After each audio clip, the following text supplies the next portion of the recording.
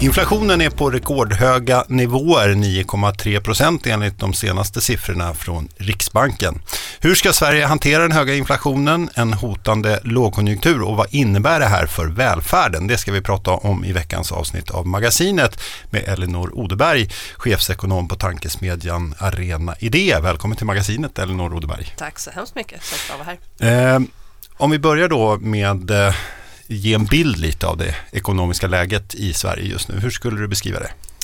Ja, men vi har ett allvarligt ekonomiskt läge och det är väldigt stor osäkerhet också kring hur det ekonomiska läget ska utvecklas här framöver. Och om vi backar lite så började det ju med att inflationen började sticka iväg här i början av året och det var delvis drivet av att det var hög inflation i USA, hög efterfrågan, men framförallt också kriget i Ukraina som skapade väldigt mycket problem med brist på spannmål. Ukraina och Ryssland är tillsammans de största nettoexportörerna av vete till exempel, så för 30% av världshandeln med vete. Olja, rysk gas har strypts i omgångar och det här har fått svallvågor för den europeiska energimarknaden och elpriserna har stuckit iväg. Och det här har ju då smittat av sig på resten av ekonomin. De flesta transporterar sig, många tankar sin bil med bensin, företag och hushåll värmer upp sina hem med el. Så att det här har fått en smittoeffekt på resten av ekonomin som har drivit upp de här höga priserna som vi ser. Men det är framförallt kriget i Ukraina som har gjort det här, skulle du säga, eller? Inte bara, det fanns också en effekt efter pandemin av att det fanns ett uppdämt konsumtionsbehov och många som ville ut och konsumera igen helt enkelt. Så det finns en efterfrågebit i inflationen, inte minst i USA, men den stora delen handlar om problem på utbudssidan som man säger, med oljan och med gasen och också vete och spannmål. Det pratas ju mycket om att Sverige är på väg in i en lågkonjunktur. Skulle du tro att det blir så, eller är vi redan på väg in dit? Vi är på väg dit och spiken i kistan är ju framförallt de här väldigt höga och aggressiva räntehöjningarna som vi har sett som svar mot den här inflationen. Att bekämpa inflationen som ska ligga på runt 2% har man sagt som inflationsmål. Det är Riksbankens uppgift. Efter 90-talet så separerade man penningpolitiken och finanspolitiken och sa det här är Riksbankens mandat att sköta.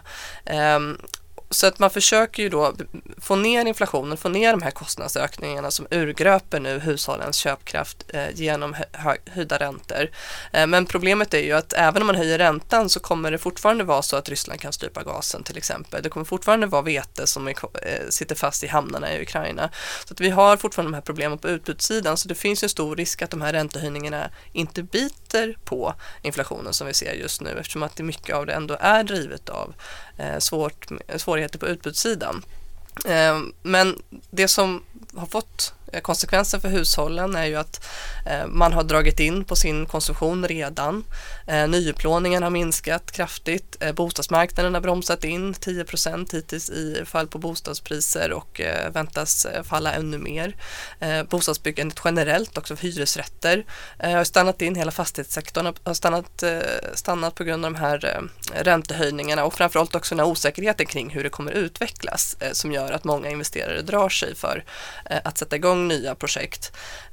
Och det här börjar också synas nu i företagens anställningsplaner, till exempel att de har sjunkit. Vi ser det i varselsiffrorna för november till exempel, så var det 6 000 personer nästan som varslades, vilket är 3 gånger fler än normalt.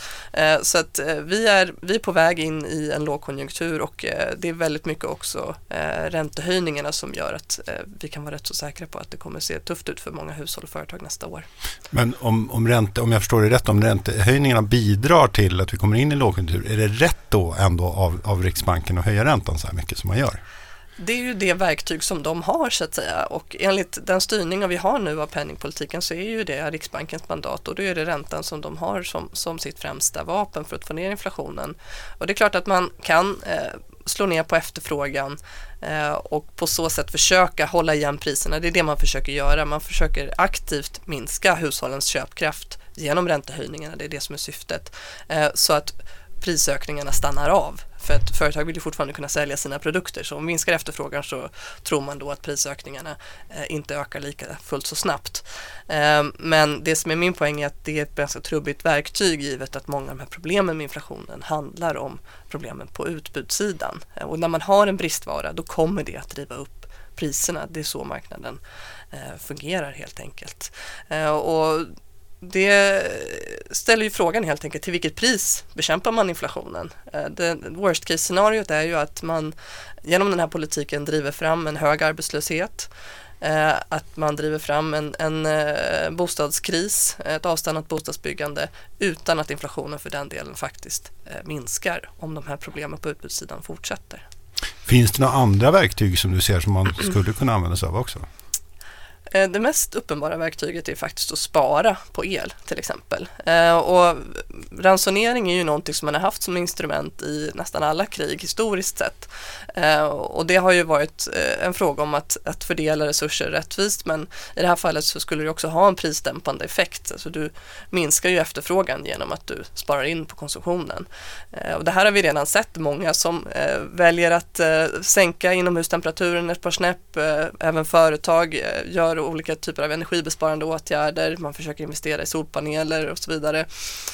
Så att höga priser får ju den här effekten också, att man sparar in. Men det är ju väldigt olika vilka förutsättningar människor har att betala höga elpriser till exempel. Så att en mer allmän energieffektivisering som finanspolitiken då skulle styra mot, det tror jag vore en annan klok åtgärd.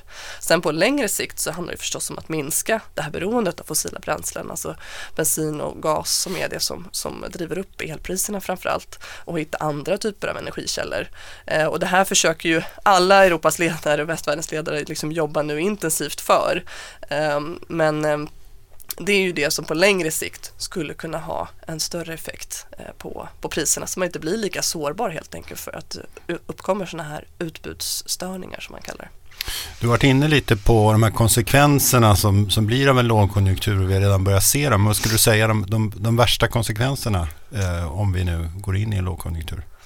Ja, men det värsta konsekvensen är ju förstås att folk förlorar jobbet, att man inte klarar sina livsomkostnader, att vi ser skuldkris som följd av höjda räntor, att vid skilsmässa till exempel att man inte har råd att stå för skuldkostnaderna själv, att man tvingas att sälja med förlust.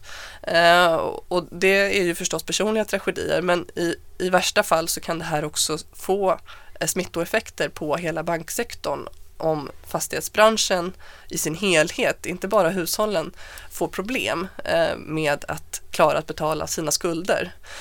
För att om det här växer till en förlustaffär för både företag och hushåll som har investerat antingen i sin personliga bostad eller i en kommersiell fastighet, då får också bankerna problem. Och det skulle i ett absolut värsta scenario innebära att staten måste kliva in och täcka upp för det här bortfallet.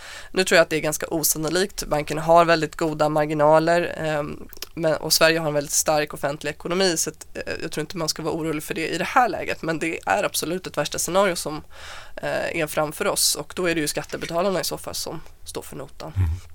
Höjda skatter då alltså? I så fall, i värsta fall. Ja, precis. Och höjda skatter, apropå instrument för att bekämpa inflationen, det är ju faktiskt ett annat sätt att angripa efterfrågedelen av inflationen. Att höja skatter för höginkomsttagare till exempel. Jag tycker att det var dumt att man i den här budgeten istället föreslog en skattelättnad för de med de högsta inkomsterna på 10 000 kronor om året. Det hade varit en smartare inflationsbekämpande åtgärd, att kanske till och med höja skatten för höginkomsttagare som minskar ner på sin konsumtion, och sen fördela det till hushåll som har det tuffast med att klara de här prisökningarna.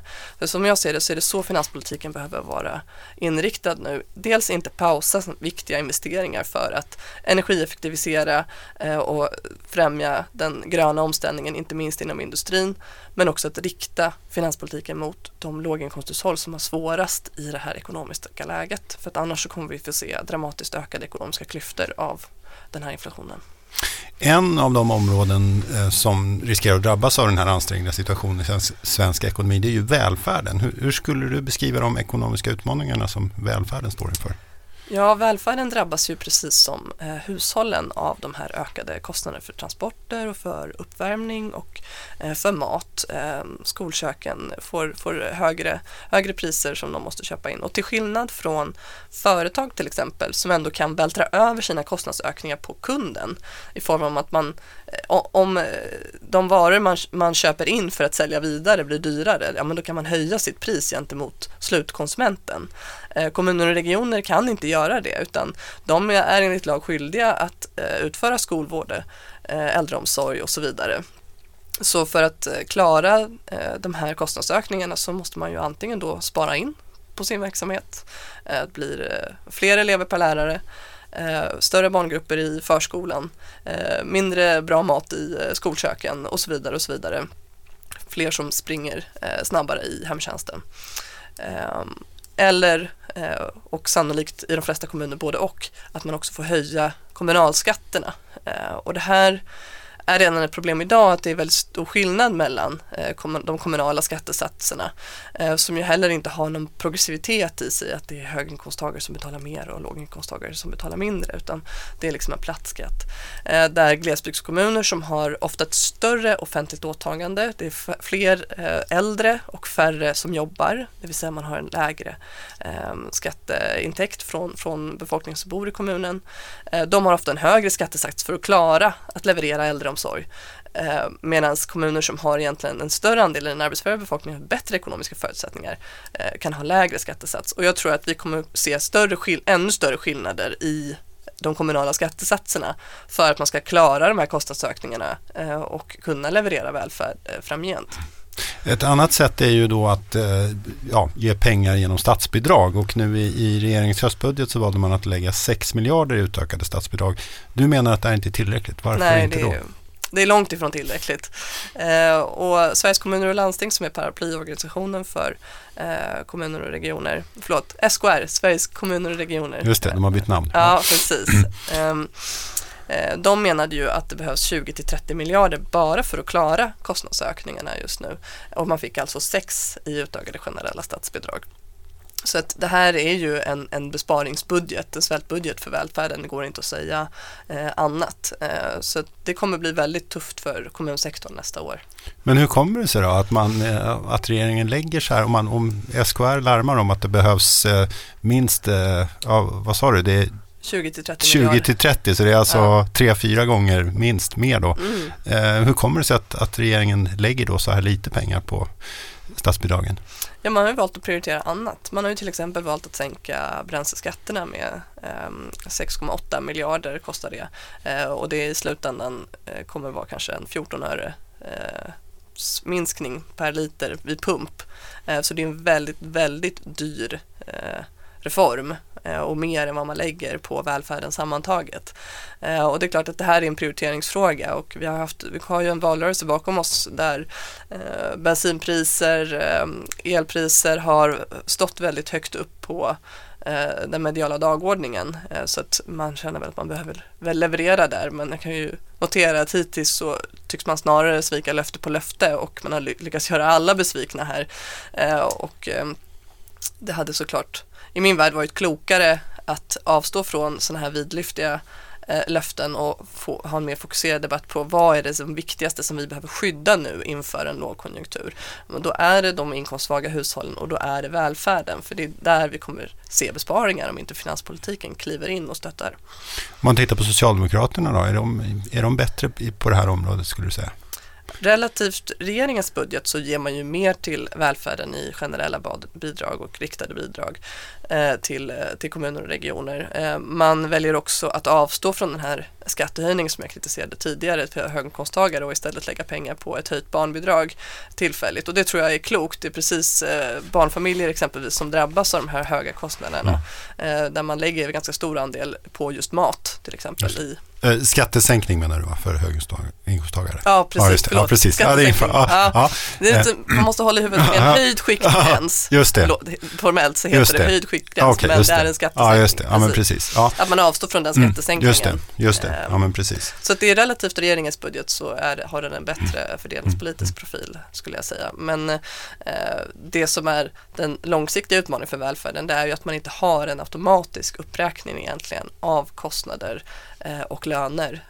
För att allt annat lika så får man ju annars besparingar i den sektorn. Just det, och just en automatisk uppräkning då, det är alltså en så kallat indexerat statsbidrag, det är något som du har fört fram. Vad är det för något? Du börjar förklara lite, men kan du förklara lite mer vad det skulle innebära om man hade sånt? Men det innebär ju då att man har en automatisk uppräkning av statsbidragen till välfärdssektorn som är i linje med allmänna pris- och löneökningar. För att om man ger ett statsbidrag ett år, om vi säger att statsbidraget är detsamma ena året till det andra så kommer det räcka till mindre därför att lönerna för personalen ökas varje år och priserna ökar också lite varje år. Och nu har vi då en högre prisökningstakt än vi har sett sedan 90-talet i form av den här höga inflationen. Så att det här har inte varit kanske ett lika tydligt problem tidigare år när inflationen har varit låg. Men det har ju gett en så att säga osthyveleffekt på välfärdens finansiering där man inte räknar upp bidragen och det här blir väldigt tydligt nu när vi har en hög inflation att det blir ett så stort glapp i de resurser som behövs bara för att upprätthålla samma nivå och de resurser som faktiskt ges från staten. Så att indexera statsbidragen, alltså att uppräkna dem i linje med pris- och löneökningar, det är ett sätt att inflationsskydda välfärden helt enkelt. För det görs på andra områden, eller hur? Jajamän, garantipension till exempel, studiemedel, skiktgränsen då för statlig inkomstskatt till exempel räknas upp automatiskt med prisökningarna. Så att det hade behövts på flera områden. Ett annat exempel där det behövs ett aktivt politiskt beslut för att räkna upp resurserna i barnbidraget till exempel. Det har man inte inflationsskyddat. Så att barnbidraget räcker ju till mindre för varje år som går i avsaknad av en sån här indexering. Så det är ett annat system som borde få ett inflationsskydd i min mening. Man tycker ändå att det låter ganska rimligt att man ska indexera då eftersom annat blir dyrare och sådär. Men hur kommer det sig att politikerna inte har genomfört det här, tror du? Ja, men ska man vara ärlig så har man ju använt lite välfärden som en budgetregulator. Det vill säga att här presenterar Elisabeth Svantesson en budget. Hon säger att vi ger 6 miljarder, vi satsar på välfärden. Men i själva verket så är behovet långt större och det som blir konsekvensen av budgeten är en nedskärning. Men hon kan ändå kommunikativt få det att framstå som någonting positivt och en satsning. Och det här, skulle man indexera statsbidragen så innebär ju det att man tar mer av det så kallade reformutrymmet, alltså att mer av de tillgängliga resurser som politikerna har för att satsa på olika verksamheter går åt till en indexering. Så att det är kritiken helt enkelt då, att man vill kunna ha en större frihet i det. Men konsekvensen är ju då att välfärden blir någon slags buffert för att man ska kunna lägga fram andra politiska förslag. Och det borde vara mer transparent tycker jag i den politiska debatten. Jag tror att vi skulle få en mer ärlig politisk debatt om välfärdssatsningar om statsbidragen var indexerade. För då skulle faktiskt en sån där 6 miljarders satsning vara just en satsning. Så då blir det liksom, vi har en platå som alla får utgå ifrån som växer varje år i linje med kostnads- och löneökningar. Och sen så har vi ambitionshöjningar utöver det. Medan nu då istället så försöker man paketera att man kompenserar välfärden för lite av deras kostnadsökningar och att det skulle föreställa en ambitionshöjning. Det går liksom inte ihop och jag tror att det här skapar ett problem också för många som upplever att den politiska kommunikationen kring välfärden är någon annan än det man möter i sin vardag. Det man möter i sin vardag är kanske att det är fler som springer hos sin mamma och som har otrygga anställningar eller att barngruppen växer och att det är större personalomsättning. Och samtidigt så pratar politikerna om att här gör vi en jättesatsning på att minska barngrupperna och att öka tryggheten i äldreomsorgen. Så att jag tror att en indexering vore ett sätt att också hyfsa till debatten kring välfärdssatsningar. Tror du att det kommer bli så då? Kommer politikerna kunna släppa det här att man liksom vill kommunicera ut satsningar på det sätt man gör idag?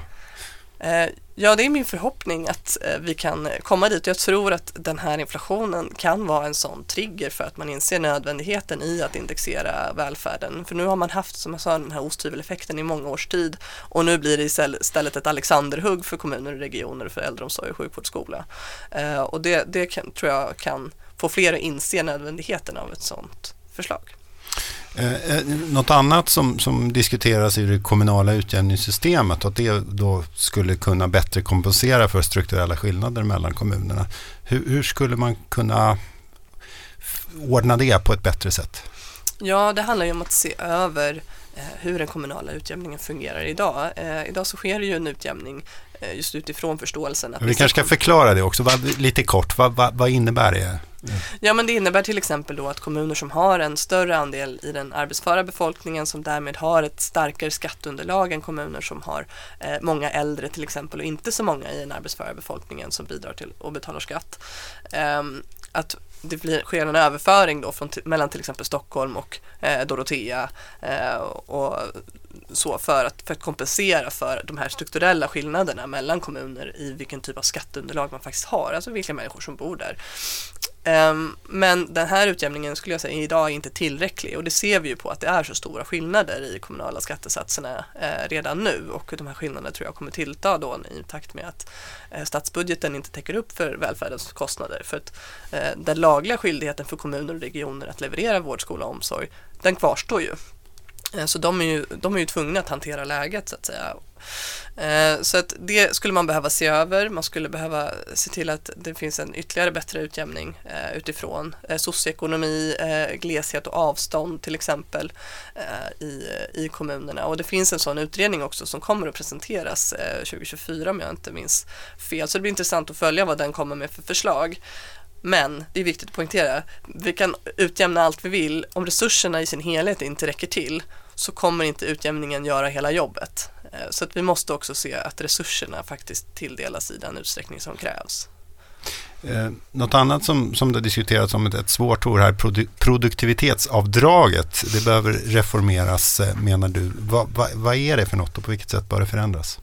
Ja, varje år så hyvlar man en del av budgeternas anslag genom något som går under namnet produktivitetsavdraget.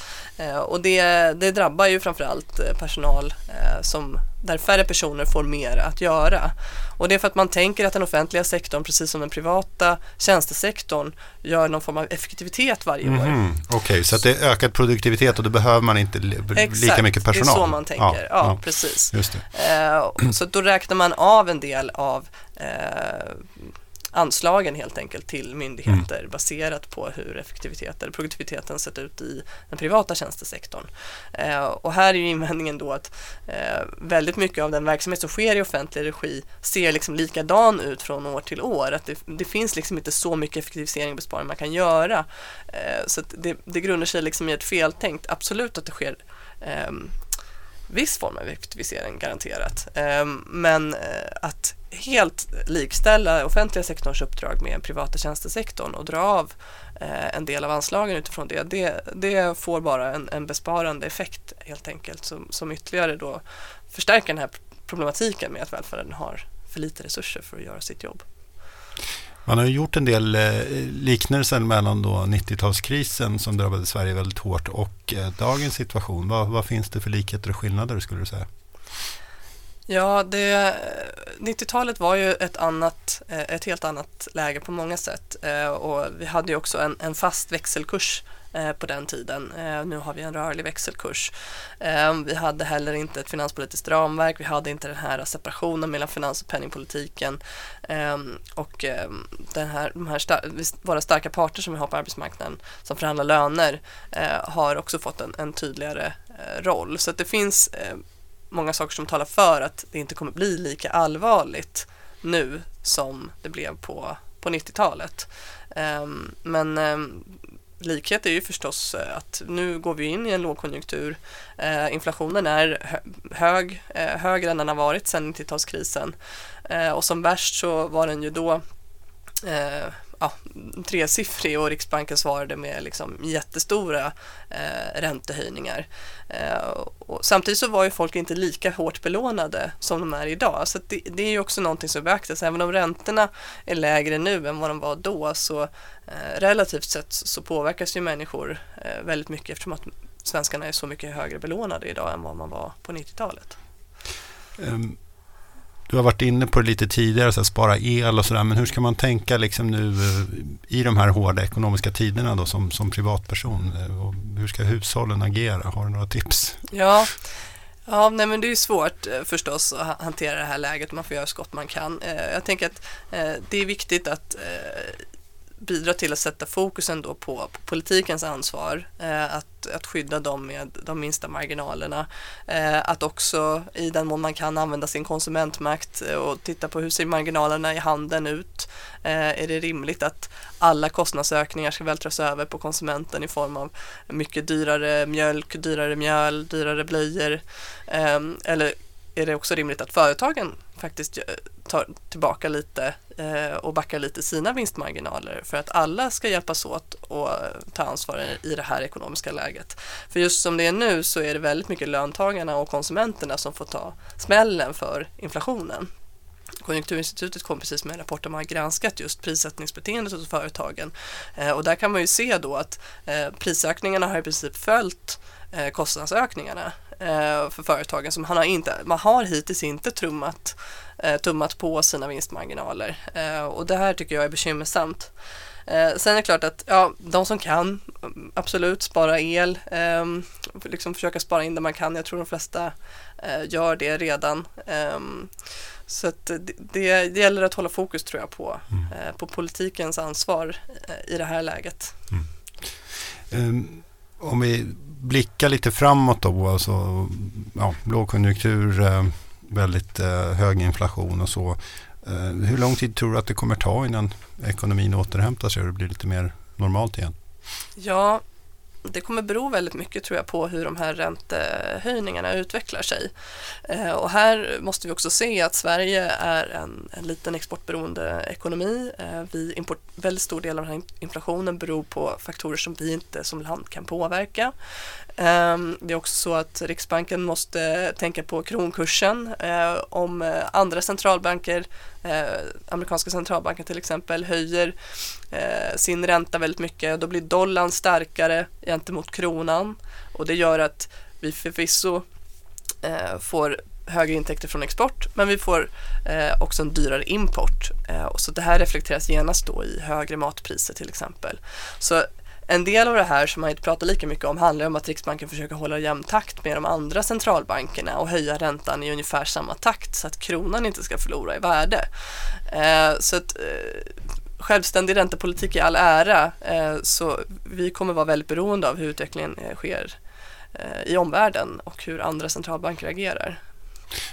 Men går det att säga någonting? Kommer vi vara i en liknande situation om ett år, eller kommer det vara bättre då? Eller går det att spekulera om det? Nej, men de flesta pekar väl på att det ändå kommer falla tillbaka under slutet på nästa år och början på 2024. Men samtidigt att vi inte kommer komma tillbaka till så här låga räntor som vi har haft det senaste decenniet. Även om de kanske inte kommer vara fullt så höga som man tror att de ska toppa på nu, det vill säga runt 4-5%, kanske till och med 6% i slutränta för hushållen. Att det kommer att gå ner mot kanske 3 2024 eller dylikt. Men det kommer också bero på hur allvarlig blir lågkonjunkturen. Man kan vara tvungen att bromsa in i sina räntehöjningar tidigare för att man ser att det fått allvarliga effekter på arbetslöshet och liknande bostadsbyggande. Men det är ovanligt att det är så här mycket osäkerhet i de ekonomiska prognoserna, och det beror ju väldigt mycket på att det är ett krig som vi inte styr över utvecklingen i, utan där vi är händerna på att det stabiliseras helt enkelt, läget i Europa. Men man skulle kunna tänka sig i alla fall att det kommer att fortsatt bistra ekonomiska tider åtminstone under nästa år. Ja, det får man absolut räkna med. Höjda räntor och ökad arbetslöshet under nästa år, och sen förhoppningsvis så kan det vända under 2024. Vi får hoppas på det. Tack så mycket, Elinor Odeberg, chefsekonom på tankesmedjan Arena Idé. Tack för att du var med i magasinet. Tack så mycket.